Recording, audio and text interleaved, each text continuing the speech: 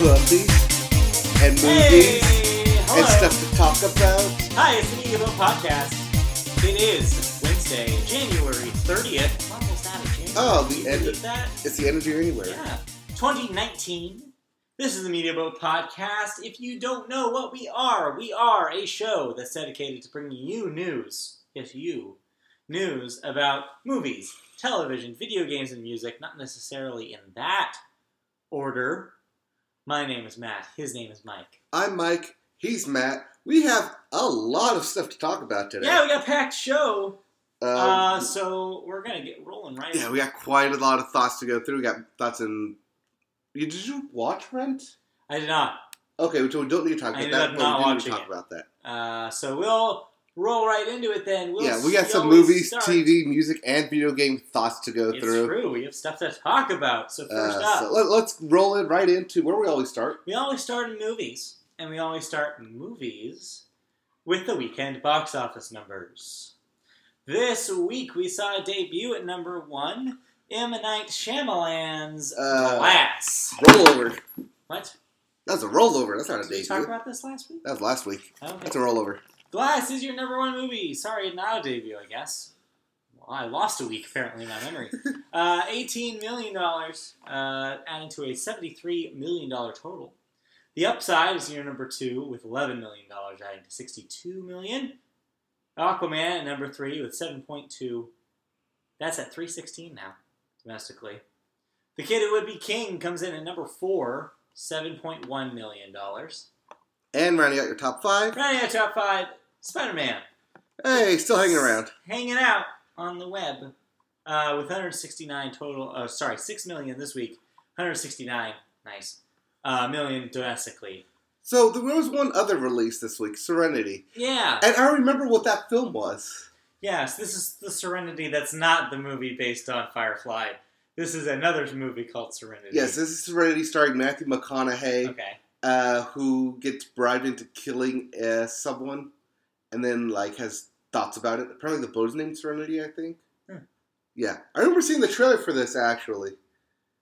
And thinking, that looks like a boring-ass film. Because all internal conflict. No, thank you. Well, apparently audiences found it boring, too. Because it only made $4 million this week. Number 8. Yeah. So that's barely in the top 10. Matthew McConaughey film. Yeah. Right there. No one cares, turns out. What's coming up this weekend, you ask? What do you got this weekend to look forward to? One movie. Just the one movie. Miss Bala, which is your Gina Rodriguez vehicle. Yes, this is. I'm a teacher. I'm on spring vacation in Mexico, and then I get turned into the drug trafficking, and now I work for the FBI as a double informant. Yeah. Confusing. It sounds like. But this is also a high-octane action film. If that's what you're into. So, yeah. If not, you could be at home with everyone else watching the Super Bowl. Yeah, the big hits hit next week. But yeah, for now, save yourself a trip to the movies. Just stay home. Yep. Not a whole lot going on here. But some stuff happened in the awards sphere this week. Oh, big award sphere. As we roll right into movie news, because you didn't see any of the movies that we just discussed. No. We'll wait for thoughts until the end of the movie. Yes, I did watch films, but we'll get to that in a bit here. First up, though, movie news. Our first bit is, like I said, about award season as it chugs along, leading towards the end of next month, which, of course, is when your Oscars are. Right, and that's what we're looking forward to. But the next big hit was the SAG Awards. Those are your Screen Actors Guild Awards. Yes, this was on Sunday night. And SAG is usually a good predictor on who will win Best Picture. In the past, it has been. In the last 3 years, however, that has not been the case. Yeah, in the last 4 to 6 years, it's gone every other year where Best Ensemble has gone on to win Best Picture. But in this case, lately, the odds have not been in their favor. But here's or I guess I should say who, took home some SAG Awards this week. What won? Who are the best actors that the actors think are best? Well, your Best Ensemble prize went to the cast of Black Panther. Yeah. That's a surprise Yeah. because normally Best Ensemble goes on to win Best Picture. Again, like you said, not recently, but yes, in the past. I think this is good. I think this is interesting. I mean, it's definitely probably the biggest prize that Black Panther has taken home so far in award season. Right. I do want to say that this could mean Black Panther has a shot. I don't think so. I think based on Oscar history, in terms of what is won Best Picture, probably not. I think it means... But in terms of like a cultural zeitgeist, I think, yes, it can be considered Best Picture talk about worthy. I think it's in a conversation. I don't think it's in my conversation of what I think are the frontrunners. I think it's in your conversation for top 5. Well, yes, by default. By default. But that wasn't the only thing that won. Glenn Close took home Best Actress, or I guess I should say in the parlance of the SAG Awards, Best Female Actor. Yes. They use the actor term for everyone. Yes, they are all actors. Yes. They just have to be male or female. But yes, this means Glenn Close is a lock to win the Oscar. Give or take, but yeah, it seems like that she's the pick. As is Rami Malek, who took home Best Male Actor. Mm-hmm. Stealing it away from... Well, no, not stealing it away. He was great in it. But that will probably end up being the only award Bohemian Rhapsody will win come Oscar season. Yeah, probably. That's where my money is, too. Yeah. Mahershala Ali, there we go, won Best Supporting Actor for Green Book. Yep, we'll actually talk about Green Book in a little bit here. Okay, and Emily Blunt won Supporting Actor, a female actor, for A Quiet Place. And that's a surprise. That was a surprise to me. That came out of nowhere. Yeah, I watched some of these, by the way. I don't know if you watched the whole thing. I watched most of it. I watched most of it as well. The latter half. I did see Alan Alda's speech, though. He was the Lifetime Achievement Award. I saw that as well. That was a great speech. That was good. That was really good. It was cool to see him up there. But yeah, but movies weren't the only focus. Since we're talking about this, we might as well talk about the TV prizes as well. Right, because actors aren't just on film; they're on the small screen as well. It's true. Marvelous Miss Maisel won. It's swept. You said Marvelous Miss Maisel wins Best Actor, but I think what you mean... No. It won Best Actor for Tony Shalhoub. Yeah. Best Actress for... what's her name? Rachel Brosnahan. Yes. Rachel Brosnahan. And Ensemble. And then Best Ensemble. It swept everything. So the show won those awards. Yes. Also, Jason Bateman won Best Male Actor for Drama. That is for his Netflix Ozarks. And Sandra Oh for Best Actress for Killing Eve. Yep. Those roll right alongside pretty much the Emmys and everything else. Yep. This Is Us for Ensemble, one vote, though, for Drama Ensemble. Yeah, that was a surprise. Is it? Yeah. I mean, it's always nominated but never wins. Yeah, well, there you go. So here we go. Of course, next year it's going to go to Game of Thrones. Probably. When they come back. Enjoy it while it lasts. This Is Us. But then, yeah, and also, as you mentioned, Alan Alda took home a Life Achievement Award. And yes, gave that speech, as you mentioned. Yep. All right. Well, those were the SAG Awards. But speaking of Bohemian Rhapsody, in which Rami Malek has won the award for... The reason it will not win at the Academy Awards. Yeah, here's the stuff. I mean, we have had this story going on for a while here. We haven't necessarily dedicated a news spot for it. No. Now. So, we were supposed to talk about this last week. But there's just so much to talk about. But there is. We didn't really fit it in.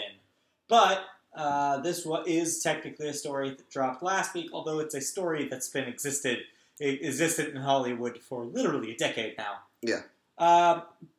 Director Bryan Singer, who, as you know, was fired from the project, but is still credited for directing the film. Right. He walked off set with a month left in filming. Yeah. He has been accused, I want to say several times, of sexual assault and misconduct against young men and teenage boys. The story recently, though, got an expose in The Atlantic, which has brought this to an even higher degree of I guess, eyes on it than ever before. This, though, harkens back all the way back to 2004, where a similar expose was published about not only Bryan Singer, but a bunch of people in league with him and parties that they would have at a mansion that involved several cases and stories of misconduct.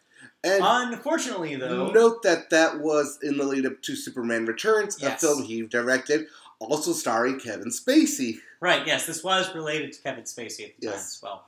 But one of the things important to note about that story, though, is that it unfortunately was thrown out of court during proceedings, which kind of led to less credibility about the Bryan Singer story as a whole, which basically buried it for another decade. What you're seeing now is a resurgence of the story. The Atlantic piece does interview a lot of people who are also interviewed back in 2004 about similar allegations, bringing them back to light and bringing more credibility to the story as a whole. Right, this is 15 years later. So essentially, I call this Bryan Singer's reckoning. It's finally being a thing that enough people are talking about where he might actually see repercussions for this, or will he? I say or will he because another story that hit this week was, that you don't have down here, but I might as well mention since we're talking about it. He is also attached to the movie based on the comic Red Sonja. There was discussion about him being removed from the project in light of this story going up. No, the production has instead decided to take Singer's side. He is still attached to that project and will still direct. Okay, I know for the upcoming film Dark Phoenix, which is also on 20th Century Fox, since Days of Future Past, which Bryan Singer directed, he has been on as a producer. He will still be a producer on the film, in name only, though. So basically, he has not been removed from any current projects that he is working on, at least that are known. Right. No word on whether anybody has plans on removing him from projects in the future. Right. Also, speaking of Dark Phoenix, huge production troubles on that. Even though Bryan Singer is not directing it, Simon Kinberg is, and he wrote the previous 3 X-Men films. That thing has gone through so many test screenings that everyone who's walked out of it has just been like, no. Yeah. Also, it's got moved dates several times. So where now it's just going to come out in the summer, be a dud that Fox is ready to write off, and then being sold to Disney. Yeah. Not great. No. But lastly, though, one thing that did get taken away from him, though, is that originally it was in contention at this year's GLAAD Awards, Bohemian Rhapsody being what I'm referring to. Right, but now back to the original story. But now he will be removed from contention, so Bohemian Rhapsody will not be up for any GLAAD Media Awards. And in case you're wondering, reps for Singer and 20th Century Fox had no immediate comment on the story, because of course they didn't. Of course they did. Because it's award season, they're going to wait until all of that is over before they probably discuss future plans for Singer. They don't want to shoot themselves in the foot with any potential awards. Immediately ending your Oscar campaign if you did something like that. Which is why I don't think it will win. No. For Best Picture. No, it doesn't have a chance in hell now. It didn't before, but now it especially doesn't. Yep. And I think you see the Bohemian Rhapsody gets completely shut out except for actor. Yeah. That's my prediction. I see Rami Malek winning. I see... I think Roma is now your favorite. I think Roma is a critical favorite. Your critical favorite. I think, like I said, I think Vice has a shot. Yes. I think Vice is the alternate pick. But Roma, I still think, is your frontrunner. And this what makes the Black Panther win so interesting. It could be. Is that it kind of opens it up for it to actually win. You're right. It does open up as the populist wild card, which Bohemian Rhapsody could have been if it wasn't for this controversy.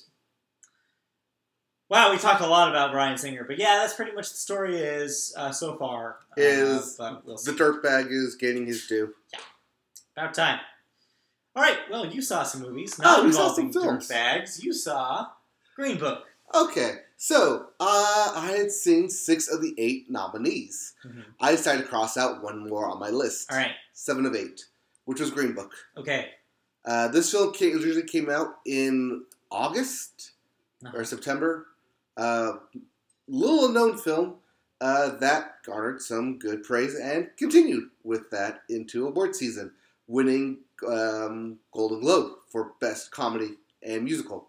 Yeah. It was really well acted. Okay. I can see why Mahershala won Best Supporting Actor. I could just see him winning Best Supporting Actor in come Oscar time. He's good at it, but then again, he's pretty much good in everything that he does. That's not surprising. The film, however, doesn't really do anything new or exciting, but the story it's being told is one of importance, I feel. Okay. Do you think this has a chance in the screenwriting category, for example? Yes. I only say that because I know the history of this film. It actually appeared in the Blacklist. Yeah. Oh, yeah. This film was appeared in the screenwriters' Blacklist. Okay. Like 3 or 4 years ago. I know this because we look it up every single time. You always look. Always look it up. But yeah, so it's a really well written script. I can definitely see why it had trouble getting produced because there's not a whole lot in this film substance wise. It's pretty straightforward. There are layers to it, but I feel like Black Panther has more layers. Sure. In terms of like cultural meaning and conveying that. This film is a period piece. It's basically Driving Miss Daisy in reverse. I had heard that comparison before as well. I don't like making that comparison, but the more I just think about it, the more it kind of is. Yeah. But yeah, there's a lot of racial undertones and racial overtones. Sure. It covers the entire spectrum of that because it does take place in 1963. It's a story I didn't know. I didn't really know this classical piano guy, doctor, as he is. Mm-hmm. But it's definitely an interesting story. Definitely one you should check out on TV, though. Nothing to rush to see it in theaters. Okay. Like I said, I only saw it because I wanted to check it off my Oscar list. Right. Meaning the only one I have not seen is The Favorite, and I really don't have any plans to see that. I heard it's good. I heard the acting's good. Yeah. But yeah, I've seen the trailers for it. I just have no interest in seeing it. Okay. But yeah, Green Book is well enough to check out. I don't. But you're giving it a solid stream it. Yeah, solid stream it. Yeah. It's nothing in the film is to like write home about. Like, oh, you got to go for this scene. You got to go see it because of this acting. Like, it's good acting, but it's because also expected from these people. Both Mahershala Ali and Mads Mikkelsen. Yeah. So it's expected of them to bring their A game. I don't get anything like I said, there's nothing to write home about. I can see why it's nominated because it's a solid film, but there's nothing to put it over the top to win for me. Sure. Yeah. Okay, but that's not the only movie you saw. No, it's not. So we talked about this movie last week in the context of its box office placement. Yes. But now you've actually seen Dragon Ball Super Broly. Yes.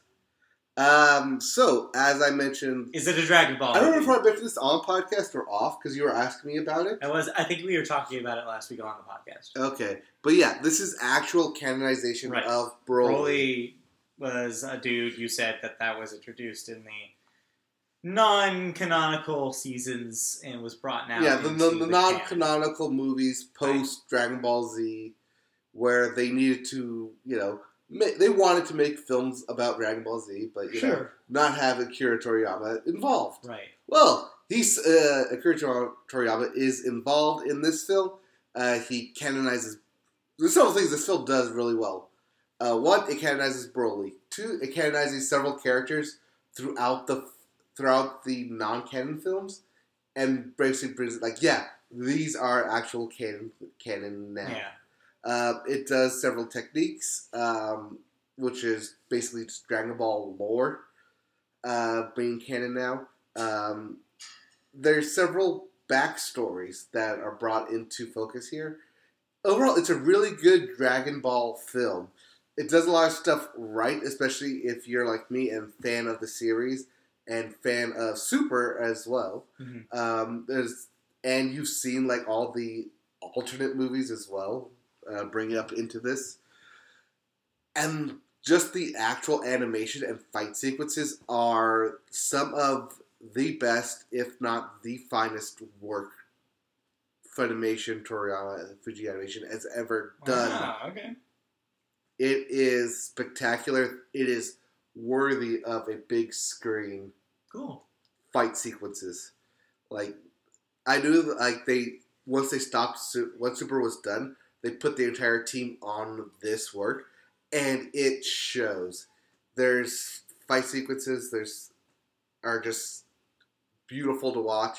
There's so much, like, lore and in-depth and, like, nods and winks throughout the series as well. And just a lot of, like, little touches that puts it over the edge. Is this subtitled or dubbed? Both. What? No. Which one? Oh. It's dubbed. Okay. How is it both? Because they actually released the subbed version before they released the dubbed version. Okay. But the version you saw was dubbed. Yes, the version I saw was dubbed. Okay. Okay. So is that I guess that's probably a go see it with an asterisk, because you're like, if you have no interest in Dragon Ball Z, probably don't see this movie. Yeah. I have zero reason to see it. Oh yeah, you have zero reason to see this. But if you're a fan of Dragon Ball, like you play the video games, you've watched Super, you're up to date, this is worth the price of admission. Okay. It's well done. Good. It's like I said, it's the Dragon Ball team at their finest. They took their time on this thing. They've done the research. It's like the fans who grew up watching the Dragon Ball series are making this film for the fans. Right. It's gone through the whole cycle at this point. Oh, yeah. All right. Well, you know what that means. Oh, it's time for TV now. It's time to segue right into television, and we always start television with sports. And of course, this coming weekend is the biggest weekend of sports of all year. Every TV will be turned to CBS. That's right. This game is on CBS. Yeah, don't forget. Super Bowl 43. The reason I bring that up, the reason I bring CBS up is because if you're planning on watching this via stream, one, make sure your stream has it. Two, make sure even if it does have a stream, that it's not going to be blocked. Right. Because CBS has CBS Sports and CBS All Access, which it will be using to heavily advertise and heavily make sure that is the only way you're going to watch this thing. Yeah. Because it's CBS and it's the Super Bowl. But technical restrictions regardless. Yes. Most people will be watching the Super Bowl this weekend. Yes. And if you tune in, you'll be treated to a halftime show, as we've stated in previous podcasts, with Maroon 5 featuring Travis Scott and Big Boy. But if you are less excited about that, and there will also be commercials. And, of course, a football game. Yes. There will be commercials galore. Budweiser has already put up their preview commercials. Geico has been running their Best of Geico ad commercials for it. Expect a new Bud Light commercial. What else do we have?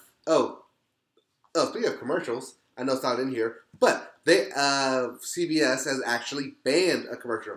This happens every year where they ban commercials. For this year, it is for medicinal marijuana. That's not surprising, considering that is still federally not legal. Right. Yeah. Yes. But in, I would say, a quarter of the states, it's legal. It's getting there. It's on the rise. But yeah, so they pulled an ad for that. You can watch that ad online. There's nothing really controversial about it. But it's, CBS is playing it safe. Yeah, CBS is definitely playing it safe. Also in football, NFL honors are on Saturday. Yes. Oh, by the way, I know we didn't mention it, but it's New England Patriots versus the LA Rams. We talked about it last week, but yes, in case you've been living under a rock, yes, it's Los Angeles and New England in the Super Bowl. Yes. It's been media week out in Super Bowl land. Yes. So, lots of interviews with everyone. You got Gronk dancing, Brady laughing at questions, Belichick being Belichick and just be grunted like, one-word answers. Yeah, you know what to expect. Yep. All right, and elsewhere in sports, so yeah, like I said, NFL honors on Saturday. Mm-hmm. They will announce not only the MVP of the league, they'll also do offensive, defensive player of the years and coach of the year, and they will also do announce who is in the NFL Hall of Fame this year, the inductees. Right. So yeah, a lot of football excitement happening this weekend. Oh yeah. And not exclusive to the Super Bowl. But there's more sports to talk about. But there's more sports because in golf, yes, Justin Rose won this past weekend. Tiger Woods finished 20. Yeah, tied for 20th. He was supposed to be the favorite going into this. It definitely was not. And nope. So, oh well. Yeah. And this was, what was this? Torrey Pines. One of the first big majors.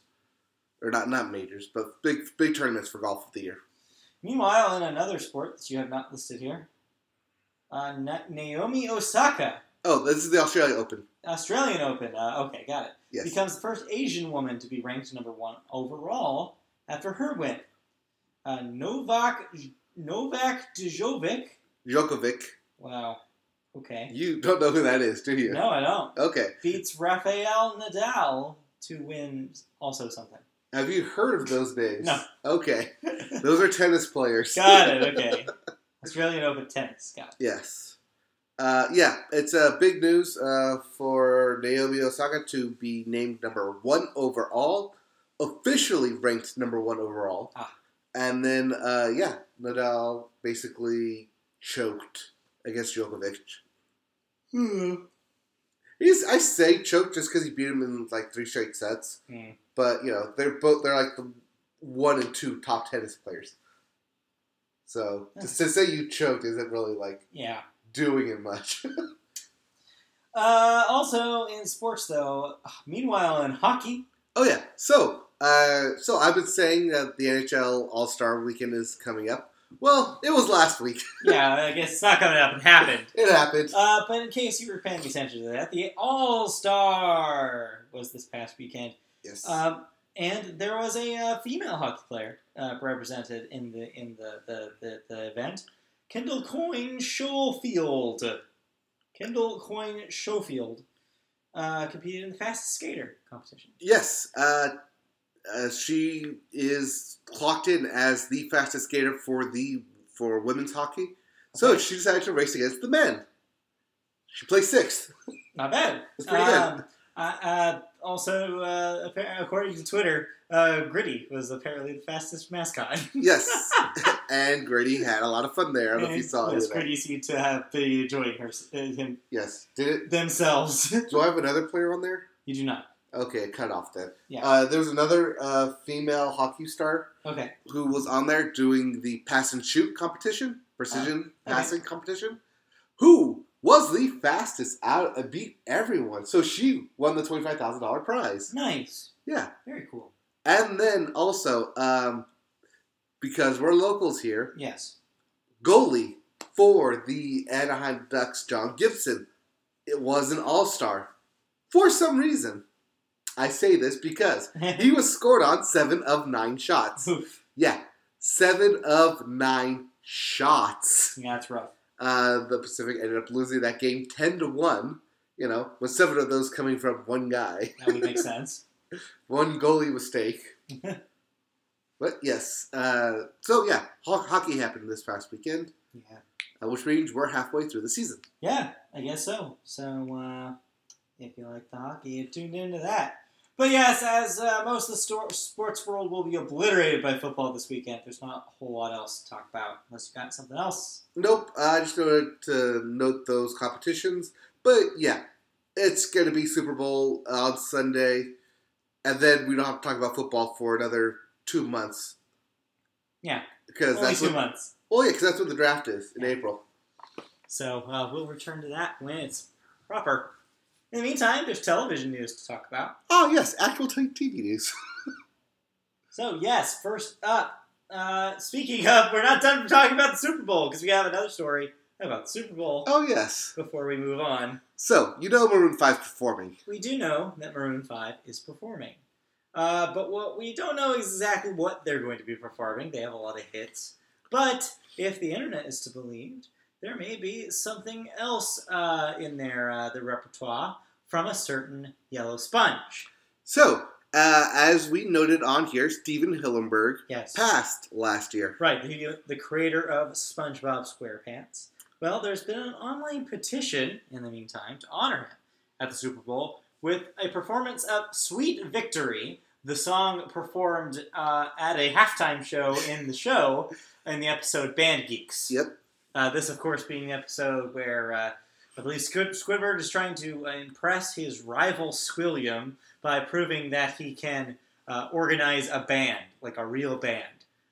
This involves SpongeBob and friends as a symphonic band of sorts, who are really terrible for most of the episode, with Patrick specifically even asking at one point if mayonnaise is an instrument. In a classic line. My favorite. This is a classic SpongeBob episode. But yeah, I end up pulling it together by pulling together a crazy, amazing performance at the actual show that blows Squilliam's mind.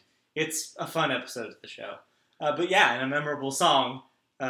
So yeah, people online want to see Maroon 5 take a crack at it. The petition online had garnered 1 million hits. That's a lot. 1 million signatures. Roger Bumpus, the voice of Squidward in the show, has confirmed on his Facebook page that he'll be introducing the halftime entertainment in character as Squidward. So this is something that leads credence to the theory that if this is happening, well, they have Squidward on the field, they might as well commit. So that's not the only proof that this might actually be a thing.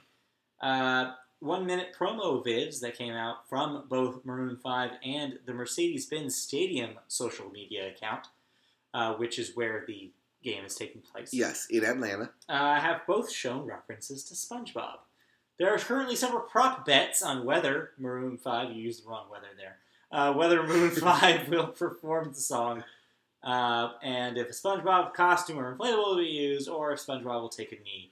And this is where it actually gets interesting, because Vegas will not make a prop bet if they don't think it's actually going to happen. These things could happen.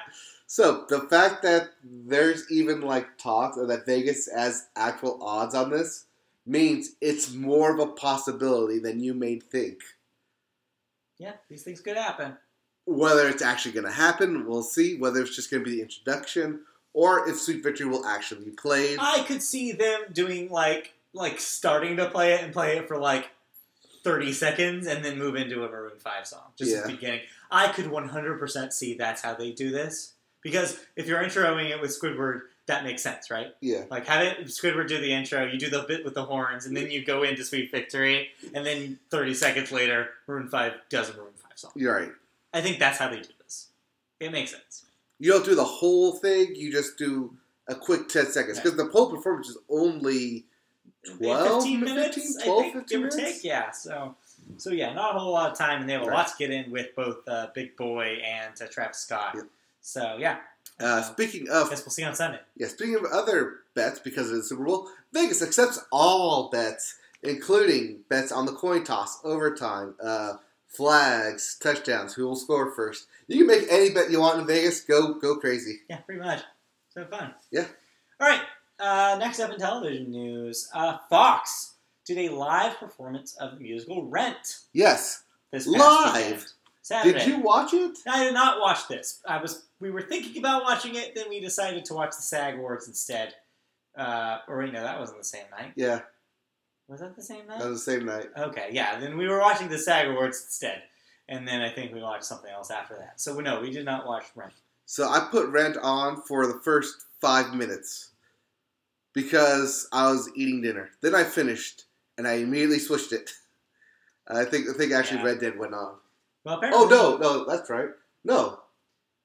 I turned on the countdown for Kingdom Hearts that makes time. Sense. Because that was at 9 o'clock. Well, that was Monday. Probably is a good thing that we didn't watch the whole thing, because it looks like that wasn't even the actual live performance. Instead, it was a dress rehearsal. The reason being, one of the lead actors in the live production of Rent broke his foot while running downstairs to do their final quick change during dress rehearsals on Saturday night. Yes. So for those of you that don't know, they actually film the dress rehearsals in case something does happen.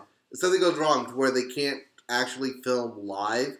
That way they have this as a backup that they can broadcast. However, they did eventually go live. They went live after the last commercial break. Yes. So once they caught up, I suppose. Yes. But yeah, the soundstage was filled with 1,200 audience members who instead had to watch the cast performing a staged concert of most of the rest of the show. They went live for the finale of the show because they didn't have that on tape because he broke his foot leading up to that event. Yep. There wasn't an understudy for his role, so there was no way around this. Pretty much just a technical disaster, though, because as I could understand from television audiences, they couldn't tell the difference. It seems like I did hear some feedback about people talking about it having a dress rehearsal air to it, but that was before this news came out. Right. So I don't think most people watching this thing knew that it was not as live as it was purported. Well, when you do dress rehearsals, it's basically going through the full run of the production. And it's also live to tape, which so people, especially on the West Coast, where it wouldn't have been live ever, wouldn't have known the difference even if they did have gone, even if they did go live. Unless they were planning to do it both coasting, but I don't think they did that for this one. No, I don't think they did. Yeah. I think it was like, shoot. I think the NBC ones, they do the both coasts thing. I think the NBC. Yeah. No, well, this was 4 hours. 3 hours? Maybe not. Yeah. So, yeah, things happen. Things happen. Live TV folks. goes cranky sometimes. Yeah, for sure. So, and this is why you do that, because you never know what happens. Yeah, and so they had something. They had a solution in mind. They did the solution, and most TV audiences probably didn't even know. So not much news here. Just a fun little, or I guess not fun for the dude who broke his foot, no. but interesting anecdote from the show. But that does it. Yeah, but I didn't see it, so we didn't watch it. So we can't really comment on how well it was produced or whatever. But so that it happened. That's it for television news. Okay, so do you have any thoughts then? I did not watch any new television this week besides those SAGs. So you did watch the Steven Universe though. I did watch that, but that's old news at this point. Now that's old news at this point. Yeah, we already talked about it when you talked. Okay. We talked about it. Plus, we really can't say anything about that thing without spoiling. Well, no, you can't. Though, I will say it was very well produced. It has some of the best animation the show has ever seen. And it definitely, if you care at all about that show or the lore, you should definitely make sure you watch that, because it definitely has long-lasting implications about the theme, the thematics of that show, and what certain characters are and everything. It's very, very good. Well, speaking of long-lasting impact of the show, okay, we do have something to talk about. Okay. This past Thursday was the season finale of The Good Place. Oh, yeah, that season finale of The Good Place happened. So, we can talk about that. Yeah, we can talk about that briefly. I thought it was a really, really interesting way of ending the season, and a way that they hadn't done before. I wanted to throw my remote through the TV. Yeah, it's usually how The Good Place has done things, at least for the first 2 seasons, season finales, is that they leave a cliffhanger that is world-altering. This time, they didn't really do that. Instead, it's not world-altering, because they already did the world-altering thing 2 episodes prior. Yep. So they couldn't do that. Instead, they did something character-altering, which, again, changes up the status quo of that show. So they're able to do something completely fresh and, completely out of nowhere, and still something different than that they've done before with the show. It is quite amazing that the show can keep me on my toes and and basically throw the status quo out the window, saying, everything that you think is going to happen, no, we're not doing that, because this is not a cliche show. This is a fresh comedy that has no formula to it. Every show is unique. Every show is different. Every episode has its own ups and downs and themes to it that weave through this really larger interconnecting story, and it's fascinating. So it's anybody's guess how they'll approach this with next season. It just sucks we have to wait. But I firmly think though, I'm thinking, I don't know, it's a toss up for me between which one is their Emmy consideration. Or if they submit both and hope to get nominated twice. Oh, Could happen. The Darcy for one? writing. Yeah. Because, the one with all the Janets, I think it's is really strong. Janet. But this one might be the best one. Yeah, the season finale. It's just that they do stuff with characters that I didn't think they were capable of. Also, it's one of those episodes where you realize, oh wow, I am actually invested in these characters more than I thought I was on this comedy show. On this usually very lighthearted, silly, absurd show. They actually remind you, oh no, you actually care about this relationship. Here's why. Oh yeah, it's very, very cool. But yeah, that's it for television. Okay. Which means it's time for cancellations and renewals. All right, what got canceled? We do have a cancellation, but it's among a bunch of renewals. Suits on USA, the long-running Suits. It's still running, apparently. Has an upcoming 9th season. Yeah, 9. Yeah. I believe that. However, 9 seasons will be it, because canceled after that season will end. So yes, USA will not be bringing back Suits beyond the 9th season, so no 10th season of Suits. So no Supernatural, we're just going to keep running this thing? No. They know when it's run its course, and it's done after this coming up season. F is for Family on Netflix will be renewed for a 4th season. That is a wonderful show about not-so-wonderful people. She-Ra and the Princess of Power, also on Netflix, gets a 2nd season. Right, this is from the same guys that brought you the Voltron series. Yes. Same FBI on CBS gets a 2nd season. Magnum P.I. also on CBS, the reboot Magnum P.I. also gets a 2nd season. Mm-hmm. The Neighborhood, also at CBS, gets a 2nd season. So a lot of returning CBS dramas. The Neighborhood is a comedy. The Neighborhood is a comedy, but okay. So yes, yes. CBS freshmen get a second show. And I don't know why, but God Friended Me also gets a 2nd season. Speaking of second seasons. But we do have another cancellation. Stand Against Evil on IFC will be canceled after 3 seasons. So, we knew this was happening because they were all up for contracts. And this is just IFC confirming that, yes, we will not be renewing Stand vs. Evil. Yeah. All right, that's it. That's it for cancellations and renewals. We do have a few deaths here we need to get through. All right. Who left us? Oh, the most unfortunate out of the list, James Ingram, age 66, a famous R&B singer-songwriter and a Grammy winner. He won back in 1982 and 85. I've seen a lot of stories going out to him this week. Mm-hmm. A lot of in memoriams. Erica Yon, age 90, an actress who was in, among other things, I assume, An American Tail and Pee-wee's Big Adventure. And lastly, Steve Bell, age 83, was a news anchor, most notably of Good Morning America and World News This Morning. So there you go.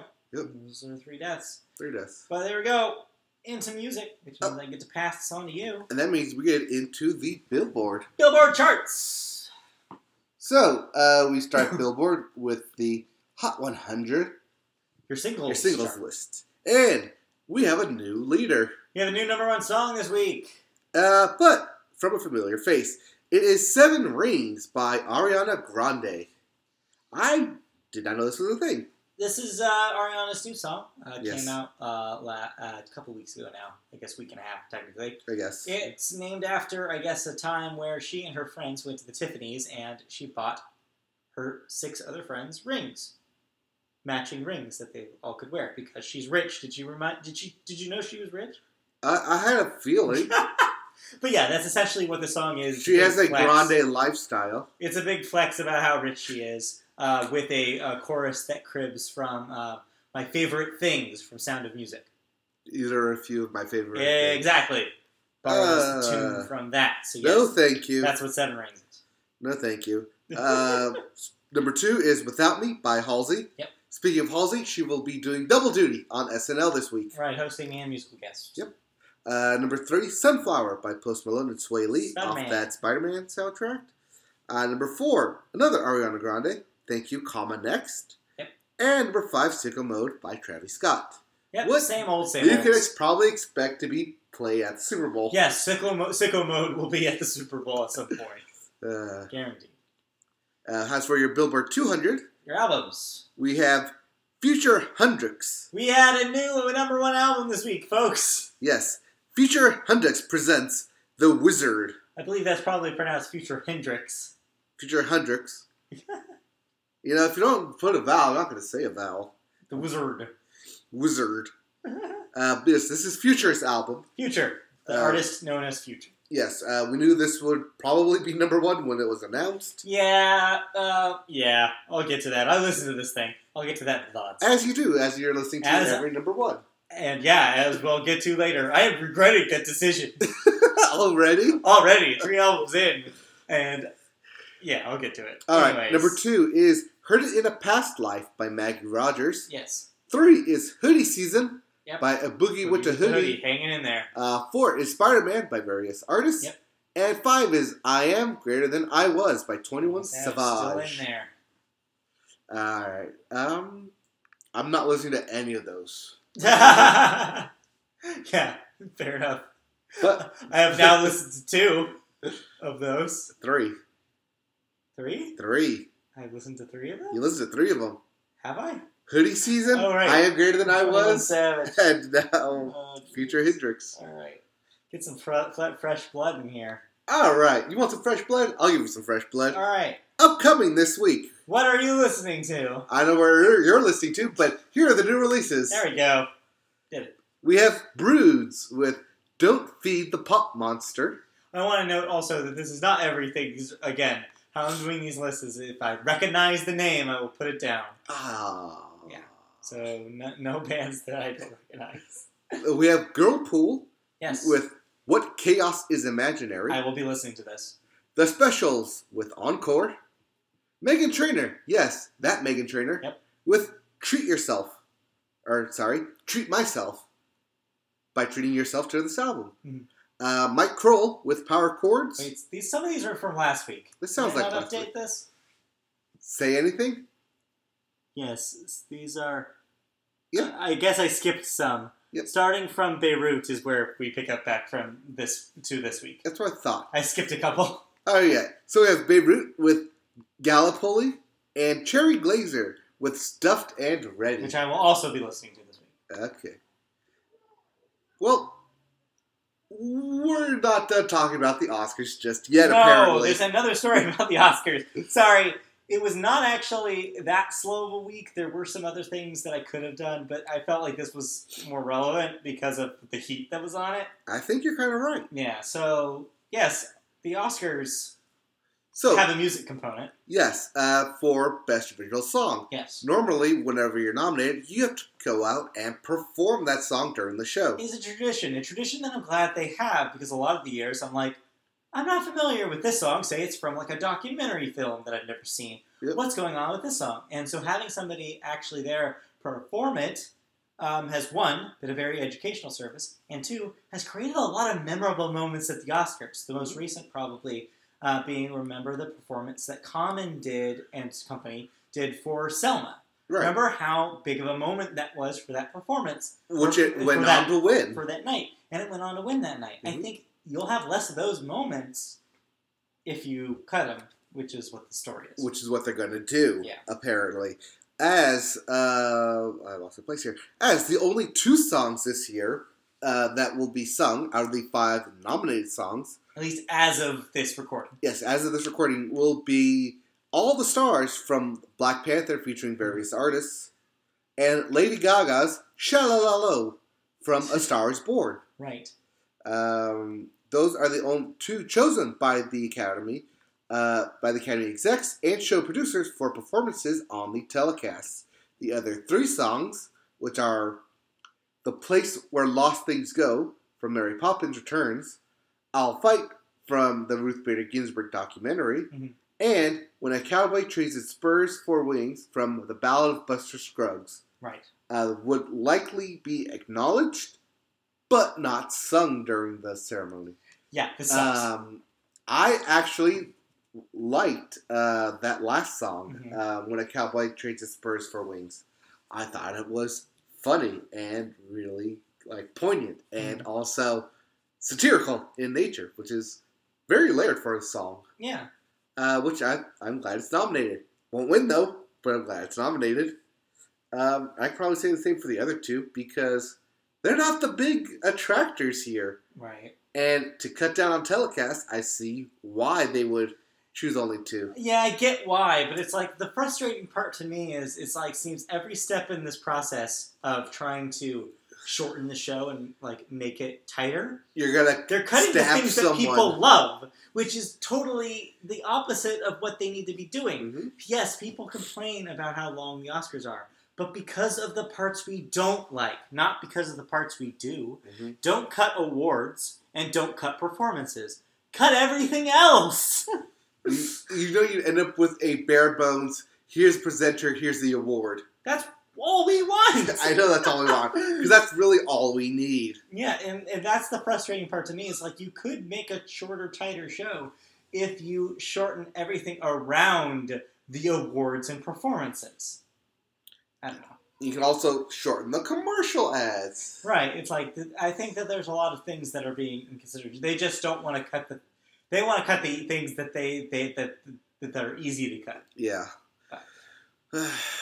Anyway, so yeah, I include this because it's a frustration. I'm frustrated for it, but also because it got some traction on the internet. Not part of the story written down here is that a lot of very high-profile people, including Lin-Manuel Miranda, who would have been a performer and a co-writer on the song from the Mary Poppins Returns, went on to Twitter to his millions of followers to talk about how he disagreed with this choice and how he really wanted the Academy to rethink their approach. The fact that somebody as important as Lin-Manuel is getting out here talking about this, there is a small chance that sometime in February we could hear about a change about this. That they'll reverb on this and basically say, okay, we'll have all the performances, we'll fix something else. We can hope. Yes. But as of this recording, no word out from the Academy about changing this, but we'll see. I hope they do. Also, I don't think he would say as much if he wasn't specifically nominated. Right. I don't know. He said in the tweet he just mentioned he's saying this as a fan and not necessarily as an award nominee. So he wanted to make it clear that no, he's saying this because he believes it's important, not because he wants a fair shake. Well, yes, we can say that. You can say that. We can say that. But, the fact that there are certain words basically glaring in your face there. Yeah, for sure. But is hard to ignore. Yeah, but he wasn't the only person. This just says, it's just an unfortunate circumstance, and I hope the Academy keeps this in mind. Speaking of an unfortunate circumstance, Kanye West. Yeah, so I debated about doing this story, but I think it could potentially be interesting down the line if it happens. Well, this will be interesting because on Friday, Kanye West filed a pair of lawsuits in an attempt to extract himself from his publishing and label deals. One is against EMI Publishing, with whom he signed in 2003, and it's now controlled by Sony ATV. And the other is against Universal Music Group company, Rockefeller Records, which was formerly owned by Jay-Z. Right. Def Jam Records and Universal Music Group merchandising arm, Bravado, as well. So yeah, this was a lot, but basically what you need to know is that Kanye is suing all the people who have control over his music to basically get that control for himself. This makes sense because he has his own record label, Good Music. Yes. It also makes sense if you consider that this is something apparently he's been on the record talking about for the last year and a half. I guess somebody dug up a video in which he was talking about, in the aftermath of Prince's death, the struggle that Prince's estate was having to get all the rights of his music over the course of his lifetime.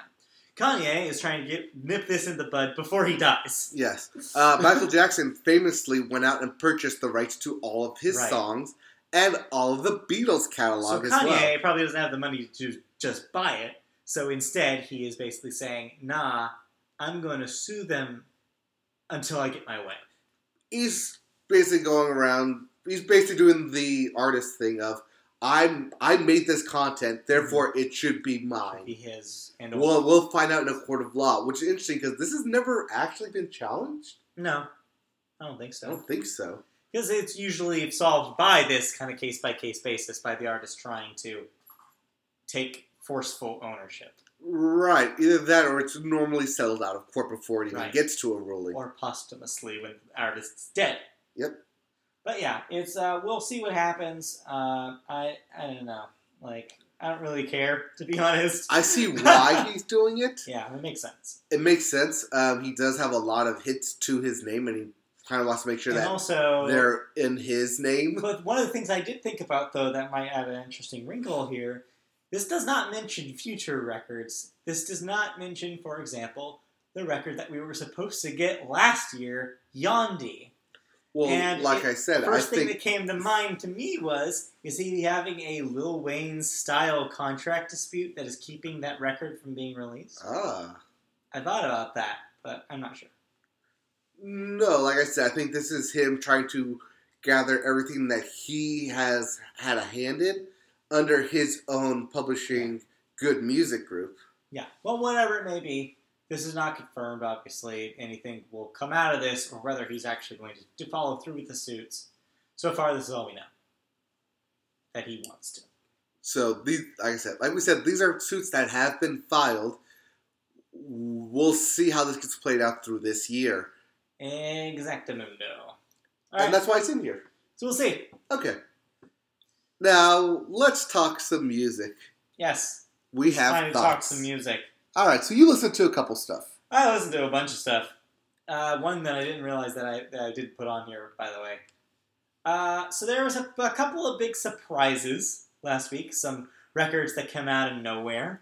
A new #1 record, which I listened to. And some singles that dropped from some bands we haven't heard from in a while. So let me start from the top. I should probably just get the #1 record away. As I have stated on this podcast, I am currently doing a challenge for myself where I'm listening to every #1 record in the Billboard 200 chart. So this week it was Future Hendrix presents The Wizard by Future. Alright, so right up top, I have never listened to a Future record ever before this. Have you heard of Future music?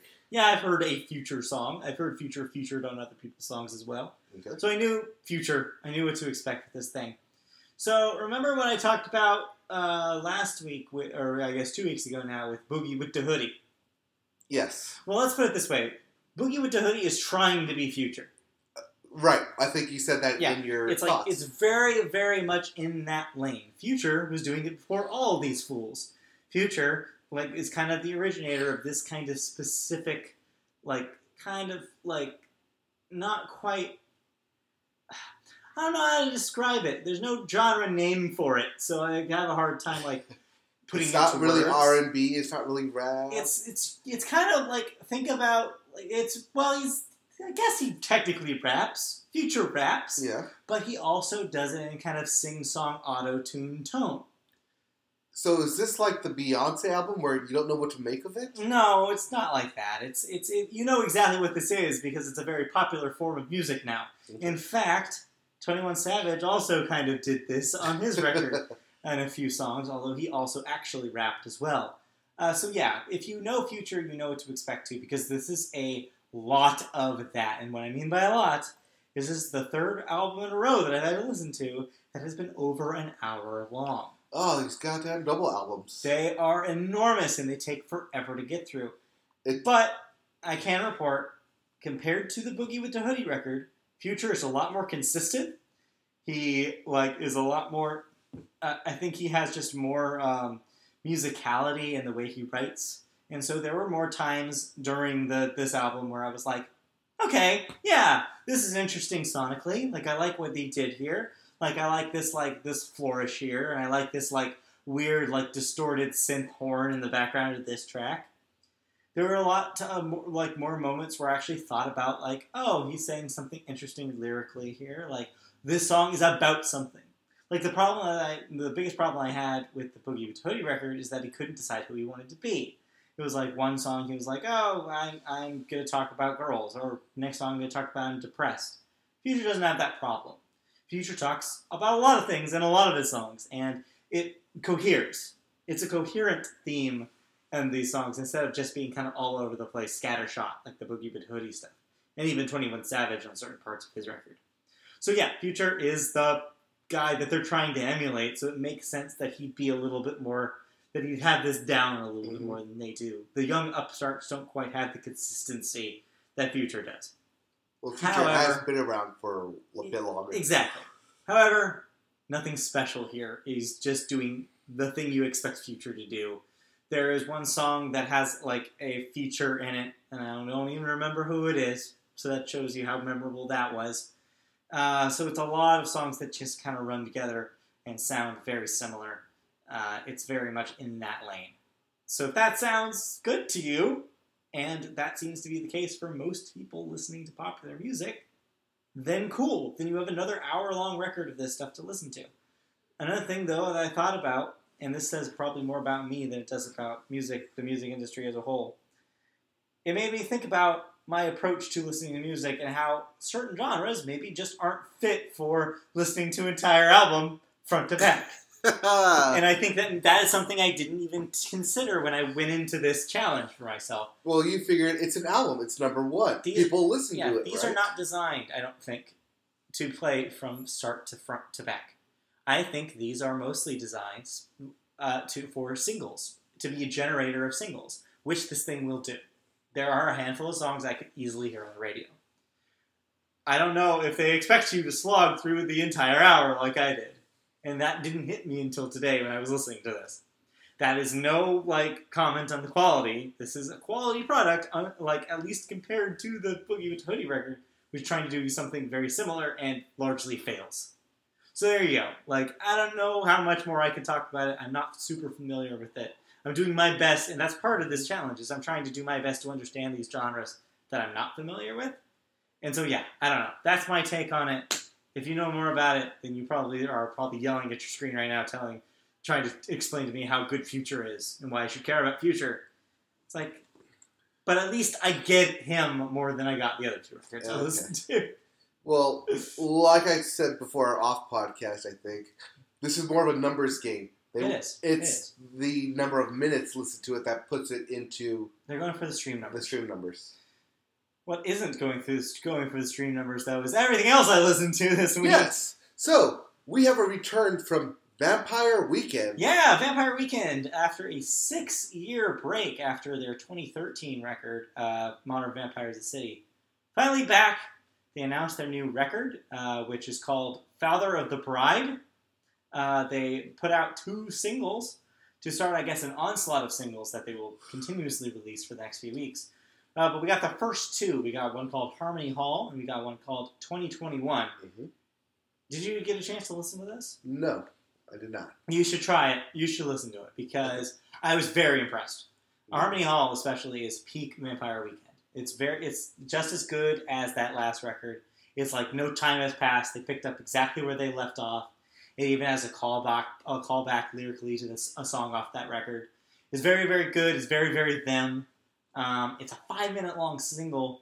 5 minutes? Harmony Hall is. The other one is shorter. The other one's more of a mood piece. I didn't like it as much, but it's reminiscent of the kind of the darker edges of that band and the quieter moments that they have.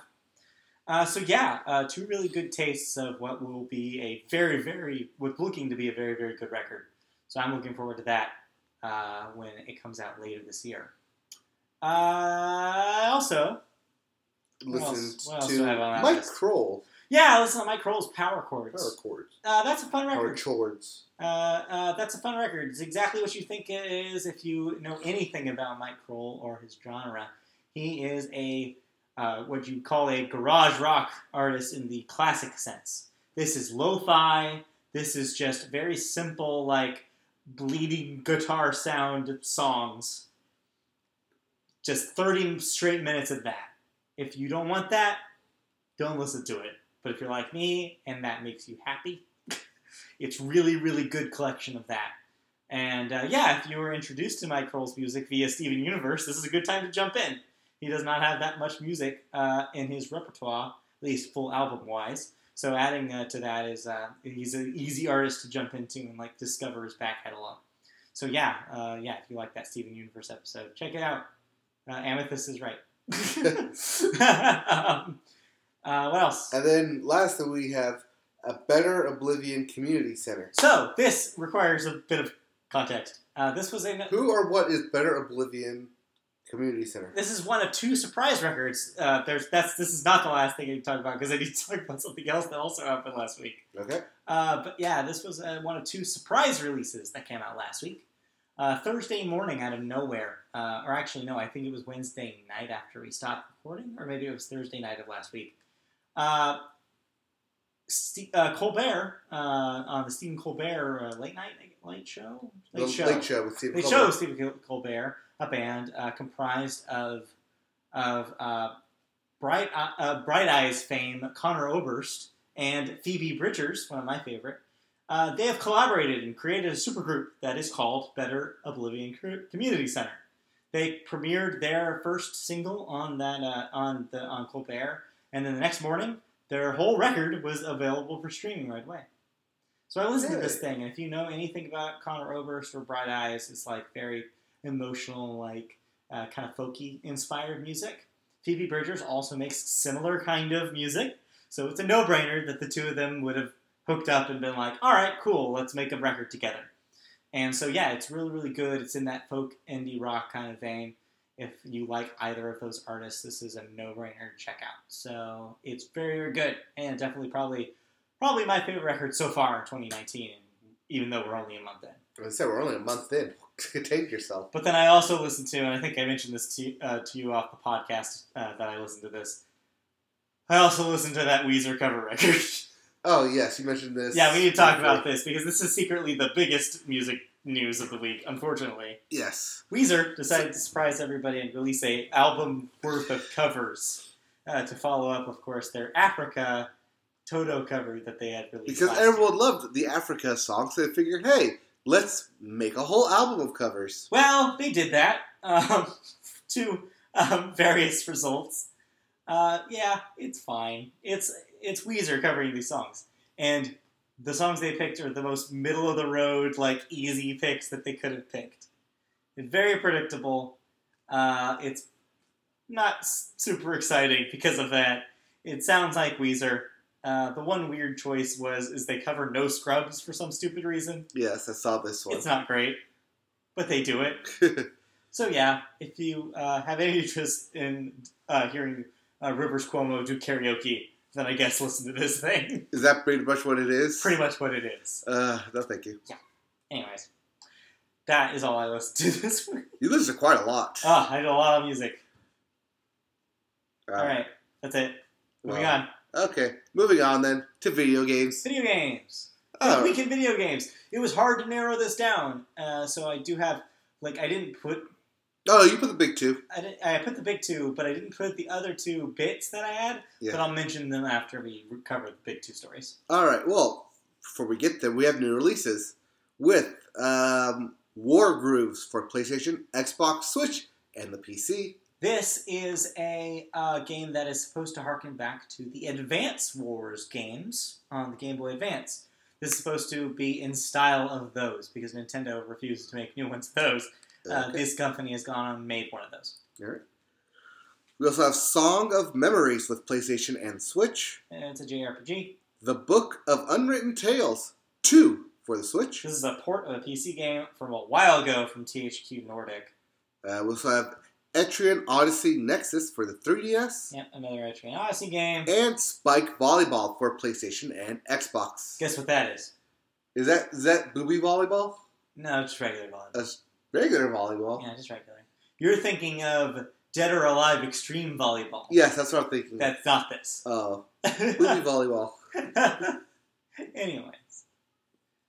So not a whole lot of big releases. We're kind of in the middle of the release schedule right now. Yes. Kingdom Hearts already came out, and then Anthem's not until the end of the month, so yeah. Yep. Or end of next month, I should say. Well, I'll be busy with Kingdom Hearts, but we'll get to that in a little bit here. Yeah. So we forgot to get through news first. First up is Metro: Exodus. The digitally distributed PC version of Metro Exodus is an Epic Game Store exclusive. Surprise!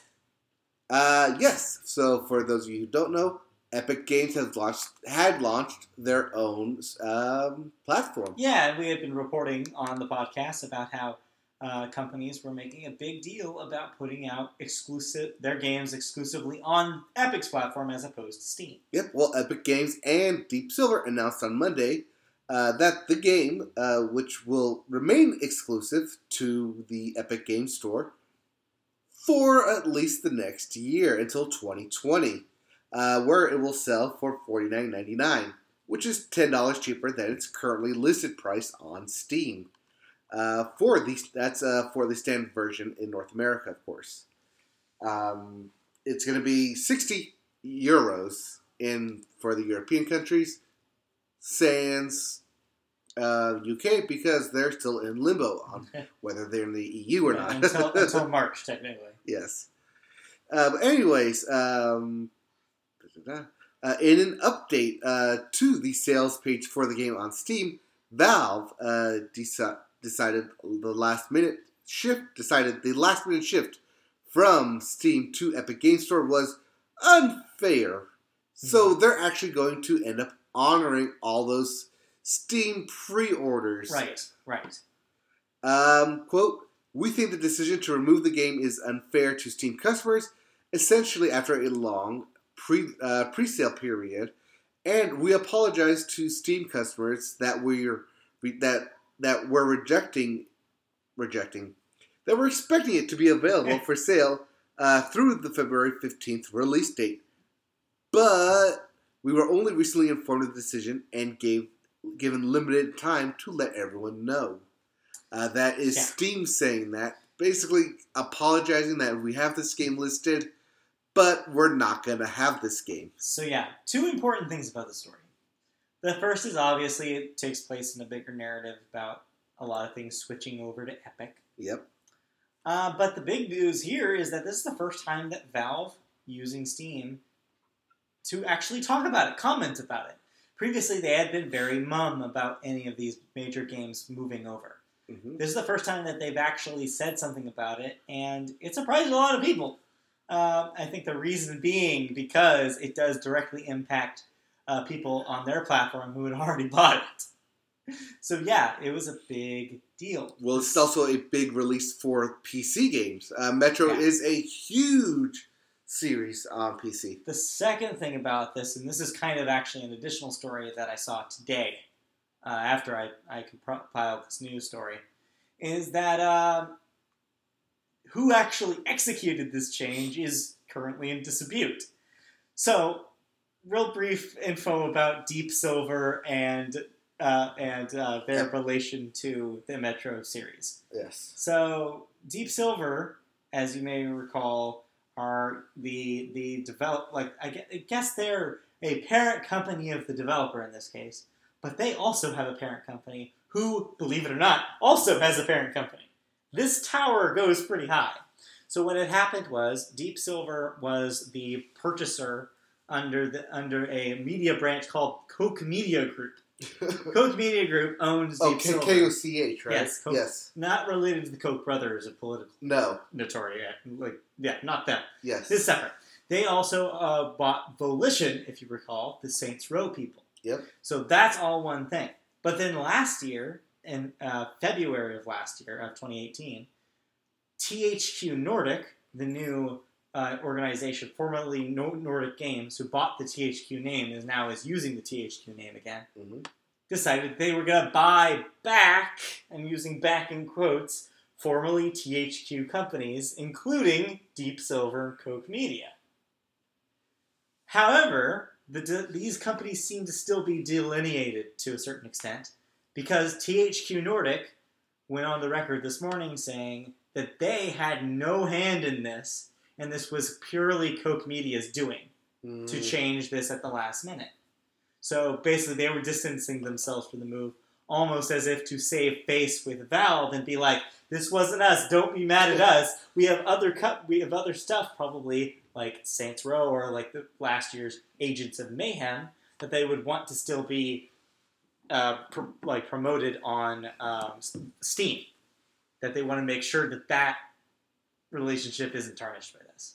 Now, I wouldn't be surprised if Koch Media was one of the big investors, one of the 7 investors of Epic's big $1 billion influx. And maybe they had ties to them before the THQ Nordic stuff happened. I wouldn't be surprised if that all fits together. Back pretty far. But the Epic Store stuff is relatively new, so that wouldn't have been cooking back in February of last year. So who knows? Mm-hmm. It could be any combination of things here, but it's regardless, it's a complicated story. Oh, it's complicated, all right. Yeah. All right. Speaking of things that are not that complicated, we have another game waiting to come out. Yes. This is a game in waiting. Metroid Prime 4. Yeah. Oh, boy. This was a surprise. Yeah. So Nintendo decided to surprise, drop a brief trailer. But, whatever. It's not like it's one of the biggest games people are waiting for or anything. Except it wasn't. No. So Nintendo is bringing in Retro Studios to work with Metroid Prime 4's producer and start over on game development. Nintendo announced Friday morning, quote, "We have decided to re-examine the development structure itself and change it." Nintendo ended up saying in a rare video on YouTube Friday morning. Specifically, quote, "We have decided to have the producer, Kensuke Tanabe, work in trust and collaboration with the studio that developed the original Metroid Prime series, Retro Studios in the US, and restart development from the beginning." Mm-hmm. Now, I've heard this before with Kingdom Hearts 3, but that was not in relation to, we're just going to scrap everything we've done. It was, we're going to switch over to a new engine. And that was after a year and a half to 2 years in development already. So yeah, this is bad news if you want to play Metroid Prime. Yes. Because this essentially means pressing restart will put this thing out another 2, possibly 3 years, depending on how long development takes. And that's assuming development will go smoothly. Yeah. As I'm going to keep relating this back to Kingdom Hearts, because this is a game that people have been waiting literal years for. Yeah, this is a tough pill to swallow. But it's interesting, and the reason why I included this story mostly was because this is an interesting moment of transparency from Nintendo, a company who's rarely, if ever, transparent, especially about delays of their games. This is a company that typically just doesn't talk about a product for years, even if they've talked about it recently, and just lets you guess if it's still in development or not. This is a company that made a Yoshi game, but would not tell you its release date until 2 weeks before it was going to be released. So yeah, I thought this was a really neat thing for Nintendo to finally do. To finally be like, no, fans, we know you're looking forward to this game. We're going to be honest with you and tell you what happened. But the other thing about this story is Retro. And the thing that is interesting about this is that Retro is not the company that they used to be back when they made the first 3 Metroid Prime games. A lot of major staff has left the company since those games shipped. And so the people who made those games are not the people who are making this game. In fact, they're probably more similar to the team that made Donkey Kong Country Tropical Freeze, Retro's most recent release. Right. But people like those games, so that doesn't necessarily mean that this will be bad. It just means that this may not be exactly who you want working on a Metroid Prime game. A lot of those people ended up working for a different company who put out that Recore game on Xbox One a couple years back. Remember that disaster? I remember that disaster. But yeah, so who knows how this will end up. It's a big launch game.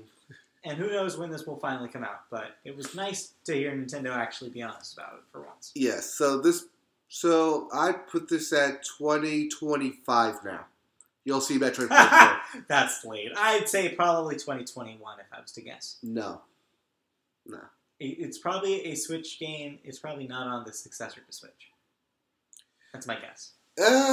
It'll be like a pre-end of console life cycle Switch game. It's going to be at the end of the console cycle. That's my guess. But it sucks for Nintendo because I don't know what else they have. I mean, they have Luigi's Mansion 3. They have Animal Crossing.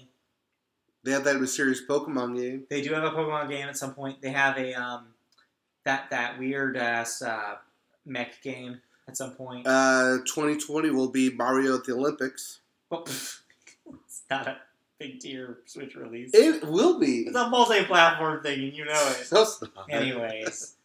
Okay, let's before we move out of news, though, like I said, I have some bits I wanted to address. All right, talk about the bits. First up, follow-up to our story about GameStop possibly looking to be purchased. Yes. Well, that story's over. GameStop is withdrawing themselves from the market because basically they reevaluated and decided that nobody would give them the money that they want.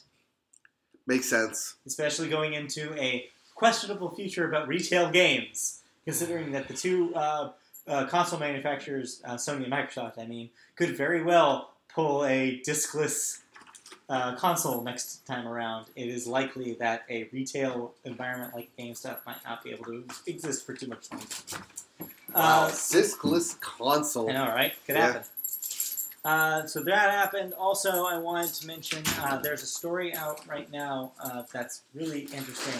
Remember how we reported about all the madness of the Telltale shutdown? Yes. Well, something very similar is happening over at Starbreeze. If you recall, Starbreeze is the people who brought you... Well, they are most famous for bringing you shooters such as the Vin Diesel starring Chronicles of Riddick. Back a couple of console generations ago. Yeah. And most recently, I think they worked on the Syndicate reboot. They had some hands in a Walking Dead action game that came out last year. But yeah, there's a story out about them and how they're on financial hard times and how certain things got really messed up in the running of that company. That's out on the internet. Search that if you think that's interesting. It's very compelling. They're not shutting down, but it's interesting what happened to them. There's another thing that I don't remember offhand. I don't know. If it comes to me, I'll say it. But yeah, other than that, I just wanted to kind of do some story cleanup with those two. Okay. Well, now it's time to clean up everything here. Because it's thoughts time. You played a video game. Now, played a video game. Are you going to talk about it now, or... Here. Do you want to, we're at an hour 22. Do you want to talk about this now, or do you want to do its own podcast? We don't have to do its own podcast. Okay, so we don't want to. So we're going to have to do its own separate podcast. Because I will talk about this thing when I have completed the game. Okay, fair. That makes sense. Alright, but I will give my first impressions. You've been playing, at long last, Kingdom Hearts 3. Okay. So, the reason why we're going to do a separate special podcast is because I have a lot to say about this game. More than I thought I initially would. Yeah. The name of the game is Variety. And there is a lot of variety. I have heard some things about this game. Yes. So, the name of the game is Variety. No, the name of the game is Kingdom Hearts 3. But it's also... Yes. There is a variety of attacks. There's a variety of movesets. There is a variety of gameplay. There is just a little bit of everything in this game, and I love it. From what I also understand, there's a variety of graphical quality, too. Oh, I've run into that problem while streaming. Yes. If you stream this game, your frame rate's going to drop. But also, it seems like there's a strong chance that they may have finished parts of this game a long time ago. Oh, yes. And then some not that long ago. Oh, yes. As I said, this game has been in development for literal years. And it shows. And it definitely shows. I will say that the choice to stick mainly with CG worlds is fantastic. That's smart. It is smart because the quality of the graphic quality for Kingdom Hearts now matches with that of those recent animated films. Yeah, they're essentially to the point where they are doing real-time graphics about the same quality of Kingdom Hearts 1's CG cutscenes. Yes. That's about what we're getting. Yes. And I remember little me, 12-year-old, watching it, see those CG cutscenes and thinking, if they ever make a game where it's just those cutscenes, but you're able to play those graphics. Well, they did. Well, that's essentially what it is. 12-year-old me will be super happy with this game. No, 20-something-year-old me right now is really happy with this game. Yeah. I had a huge smile on my face opening this game, hitting play finally to start it, and I hear the gummy ship is back. The gummy ship is back. The gummy ship is actually improved upon. I somehow doubt that. Oh, it's really good. In fact, earlier I went and just solely did gummy ship missions. Gross. I didn't stream it, but disgusting. It was just gummy ship missions because they were fun. This is a fun game. Uh-huh. There's a little bit of something for everybody. This name of the game is Variety. You can spend. The reason it's taking so much time is because these worlds are 3-hour campaigns each. Oh Lord! And there's I think 8 Disney worlds in it. Disney So World. that's 24 hours in just the Disney worlds before you get to the actual gameplay, story of Kingdom Hearts. So you've done what, Toy Story now? I've done Tangled, 17 hours worth. Hercules. I've done, Tangled, Hercules, and Toy Story. And Toy Story. And Twilight Town, technically. I've only done the first 4 worlds of this game. There are another 4 for me, probably 5 or 6 actually, for me to go through. Mm-hmm.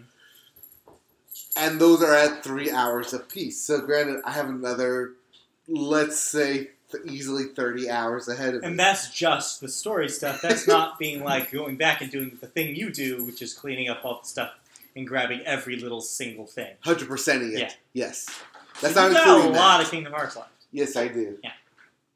So, one thing that I've heard, a little bit of a controversy among fans is the way it delivers its story. Okay, yes. Where people are talking about, there isn't a whole lot of Final Fantasy in this thing anymore. It's mostly just the established original Kingdom Hearts characters. Yes. And the Disney characters. And not a whole lot of cameos from Cloud and Friends anymore. No, because they don't need it anymore. They don't need that bump. They don't need the Final Fantasy bump. But to a certain extent, don't you think a lot of people were sold on this concept back in the day because it had harkened back to all those Square games? Yes, because they had a lot of impact to get it sold, to get people into this franchise. And by the way, Square, I'm saying Square on purpose because, believe it or not, they weren't even Square Enix when the first Kingdom Hearts they were came Square out. Soft. That is insane for me to think about. They were Square Soft. But yeah, anyways, that's how long this franchise existed. But anyways, so I saw a lot of people complaining also about some of the cutscenes feeling old in PS2 kind of ways, where it's just the voice acting just is weirdly paced and edited. Yeah, I can see that. Well, that's mainly because they're all cutscenes. There is no more dialogue bubbles where you can skip through. No, they're all cutscenes. They're all voice acted because that's the budget for it. Everything is voice acted. Even when you go and talk to some of the random people there, those are voice acted as well. No, gone are speech bubbles. And I'll deeply get into all of this in a full, in-depth Kingdom Hearts deep dive thing we'll do when I complete the game. So I guess the only remaining question I have is, does this live up to your expectations? Because keep in mind, it's been a very, very long time since Kingdom Hearts 2, and since then, there's been a lot of other Kingdom Hearts games that have either made people more or less excited about the prospect of another proper sequel. Does it earn its place as a true number 3 in this franchise? Or is it really just, we took some of the things we learned from the spin-offs and we made another game that's like those spin-offs, except we called it 3. It's been a while. Yeah, which one is it? Is it Kingdom Hearts 3, capital, all capital letters? Or is this, they could have put this out as another spin-off and just never put out 3? So, I'm actually in the off-branded base camp where I consider Kingdom Hearts 3D to be Kingdom Hearts 3. Oh, Dream Drop Distance? I consider that to be Kingdom Hearts 3. Well, you're wrong. It wasn't. Yes, I know. This is. But this is actually Kingdom Hearts 3. So, do you think it earns that title? Like I said, I haven't finished it. But so far, what I've played, what I've gone through, I am severely enjoying, and it's severely. Just a weird word. Anyways, you're enjoying it. Oh yes, I'm heavily enjoying it. It's living up to my severely high expectations of what Kingdom Hearts is. Okay. Fair enough. And like I said, we'll get into that more, but we're already at an hour and a half, so let's plug away here. All right, well, we'll talk about more of that later, but in the meantime, if you want to hear us talk about other things, like a whole nother episode of this podcast, and more to come, you can tune in on Wednesdays as we go live with our podcast every Wednesday night. You can find us on YouTube if you want to watch us live streaming. Subscribe to our channel, and you'll get notifications when you're live. When we're live, I should say. Yep. So that's exciting. If you want to hear the audio version, you can also get that. We're on Apple Podcasts as well as any other RSS feed-driven podcast store. Just search Media Boat Podcast, and you'll find us. If you want to find us on social media, we're on Twitter at MediaBoatCast. We're on Facebook. Search Media Boat Podcast, and you'll find our page. Like and subscribe, or like and, I guess, comment on that, too. Yep. We also have Twitch.tv, where he's been streaming some Kingdom Hearts. Twitch.tv/MediaBoat is where you can find that. And then lastly, if you want to donate to us, as little as $1 a month can help us. We still don't have any donors. Any donors would be welcome. As little as $1 a month can help us make better content and exclusive content for people who donate. So check that out at patreon.com/MediaBoat. Yep. The next two worlds I'm going through are Monstropolis and Arendelle. Oh, I want to see Frozen World. I know. I've held off. I'm excited for Frozen World. I saw that. I held off on going to that, so I went back and did the gummy ship missions. That's why. All right, cool. Okay, we'll see you guys next week. In the meantime, yep. Thank y'all for tuning in. Over. He's gonna go home and play more Kingdom Hearts. I'm probably gonna do the Frozen World now. All right. Bye. All right. Bye.